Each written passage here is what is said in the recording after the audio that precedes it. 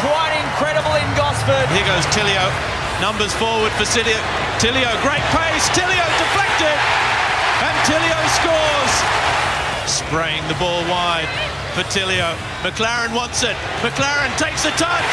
And it's 10 out of 10 for Jamie McLaren. Reeves goes short. No one marking Campbell. Oh! Dean Campbell! Strikes Stevenage into the lead in stoppage time! Le Fondre against Sale. And Sale makes the save! Incredible! Now what's going on here? He's come off his line or something. They're going to look at this. Don't tell me. I think they're going to give a penalty for this, you know. I do not believe it. A second penalty for Sydney, who's seen one effort saved. Might be the last kick of the game. And he's put it over the top of the bar. You're joking. I see it, but I do not believe it. Yes, hello again. Good to have your company for the Global Game here on SEN. Another busy show ahead of us between now and 11 o'clock. Here's what's coming up tonight.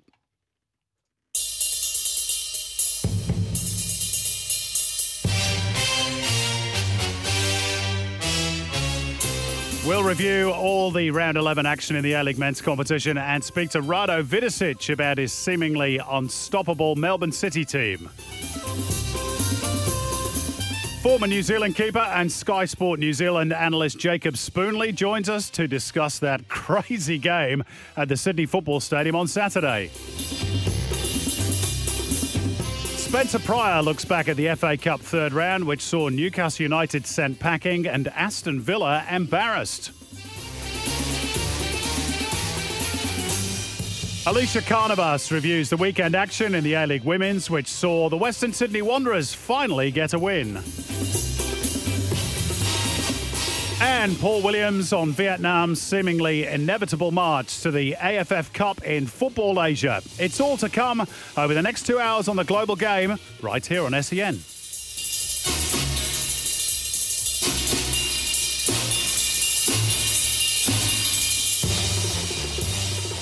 Yeah, good to have you with us for another 2 hours football chat, all in the company of my regular cohort, Alex Brosk, and our new producer for the next 3 weeks, who is Mark Thompson. Alex Molchinoff is away on his holidays. Good to have you with us, Mark. Good evening, gentlemen. Glad to be here. Excited to be here. And you're from Bonnie, Scotland, and you're an Inverness Cali fan. Absolutely, yeah. I'm excited the Global Game's now got 2 Brits on the show.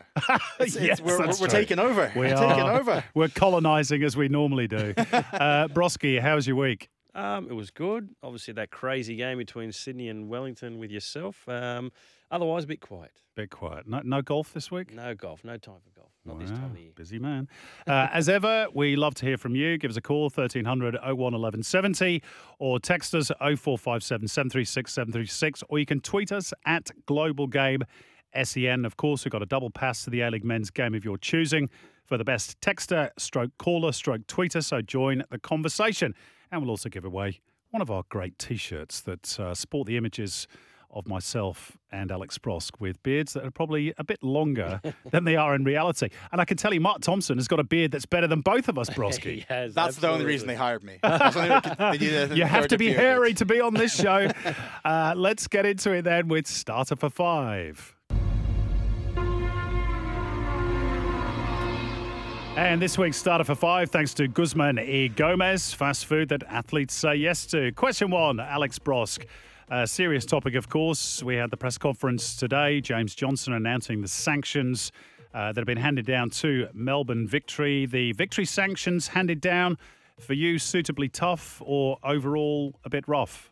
No, look, I think they are suitably tough. It is in terms of the actual dollar value on it, the largest that's ever been handed out in Australia. 550,000. So it is big. And look, I think we have to stamp this behaviour out, and it is on Melbourne Victory, to control their crowd at the end of the day. And look, I do hate the fact that, one of the league's best active supporter groups won't be seen for the rest of the season. That's definitely not good for our game. But while it is only a handful of idiots who definitely don't belong at our games, they are, at the end of the day, Victory fans. They need to be kept in line. And, if we called out Sydney United after the Australia Cup final to get their fans in order, then the same has to be said about Melbourne Victory.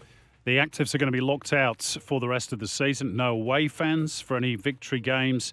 10-point deductions suspended And I actually think that's a good thing. That's over for the next 3 seasons because that is now a deterrent, isn't it, for any future misbehaviour. But it's hanging over them for the next 3 seasons.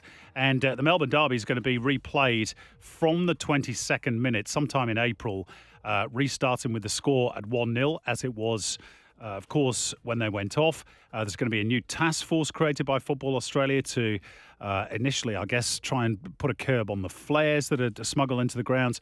And Victory's response today is that they will disband the active groups. I don't quite know how they do that, but because they didn't create them in the first place. But I guess, they've got to be seen to be taking that action. Yeah, absolutely. Look, and that's what I think everybody wants to see, some action taken by Melbourne Victory. We don't want to see these scenes ever again. Okay. Question 2, Mark Thompson, your debut question. As we mentioned, you're an Inverness Caledonian Thistle supporter. This has got to be the first Inverness Cali question we've ever asked on this show. So Billy Dodds, the manager, is still the man, or quite frankly, you're not a fan? I am not a fan. 10 goals in 2 games, I don't care. We've had awful. You've just won back-to-back games, Mark. Yeah, I know, but you've not played good football. They were against Arbroath and Cove. Cove just sacked their manager. Arbroath are playing some of the worst football you'll ever see in your life. I mean, can I just say, very happy that the fact that on this football show, forget the sanctions, forget the Mariners' form or the FA Cup draws. It's all about whether Billy Dodds, the championship manager of Inverness. This is the only reason he stuck his hand up to actually produce this show. He wanted to get that bit out. When are we talking about whether David Carson should be played at right back or centre mid versus Queen's Park on Saturday? That's what I'm looking forward to. Cove is near Aberdeen, is that right? Yes, it is. Yeah, I thought it was. Yeah. Interesting. Okay. Question 3, Broski. Matty Ryan switch from FC Copenhagen to AZ Alkmaar. The move that needed to be made, or he should have fought for his place and stayed? No, look, I think he's got a fight on his hands where he's going anyway, so I think it's definitely not about that, but he needed to go for me. It was definitely a toxic environment for him where he was, especially personally with the Grabara incident and all the comments that he made towards Matty Ryan. So, look, I think a fresh start will be good for him. He's at a good club in Holland. They're fighting for Champions League spots. So I think I'm looking forward to seeing how he goes. He's got to make this work, hasn't he? Because it's been a bit of a pattern that's developed over the last couple of years with Matty. He's gone from club to club to club and seems to end up back at square one. Yeah, which is difficult. I mean, I certainly haven't seen a career quite like that, especially for someone who has the ability he has. Absolutely. And how good he is. It is quite strange. And definitely, again, nothing on his personality as a guy. He's one of the nicest guys there is. So I can't understand it, but I hope that this is, where he settles and finds some great form. And so say all of us. Question 4, Mark Thompson. Gianni Infantino's plea for every country to name a stadium after Pele. A worthy request or grandstanding at best? Grandstanding at best. I think it's a hilarious effort to try and get some stadium named after Pele here. I don't know how much cultural impact he's had in every single country around the world of football, but how about we get our own situation sorted first? Exactly. How about we name some stadiums after our own players I've got 3 suggestions. Go on. The Schwarzer Stadium, the Ange Arena, and my favourite, Craig Morton Daly Stadium. I'll tell Maury that one. He'll like that one. And I think that would be very fitting for him. Question 5, Broski. Has the music run out? Have we lost the music? It has run out. Wait for it. Here it comes. There it is. There we go. Question 5, Broski. Melbourne City to win 3 premierships in a row. Still too early to say, or give them the plate now? Don't wait until May.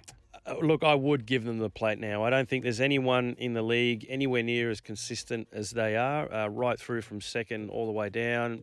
Look, they're playing great football. Berenguer is back as well, so they've got plenty of depth. And I can't see anyone getting close to them for the Premier's plate anymore. Yeah, they're looking pretty good, aren't they? And we'll speak to Rado Vidosic, the interim coach, a little bit later on in the show. That was this week's Starter for 5, thanks to Guzman y Gomez, home of clean, healthy burritos and bowls that athletes say yes to. If you've got any views on any of those topics or anything else in the world of football, give us a call, 1300 01 1170. Text us 0457 736 736, or you can tweet us at Global Game SEN. We're off to our first quick break. On the other side of it, we'll talk to Jacob Spoonley, former Wellington Phoenix goalkeeper, now an analyst with Sky Sport New Zealand, about that extraordinary game at Allianz Stadium between Sydney FC and the Knicks at the weekend.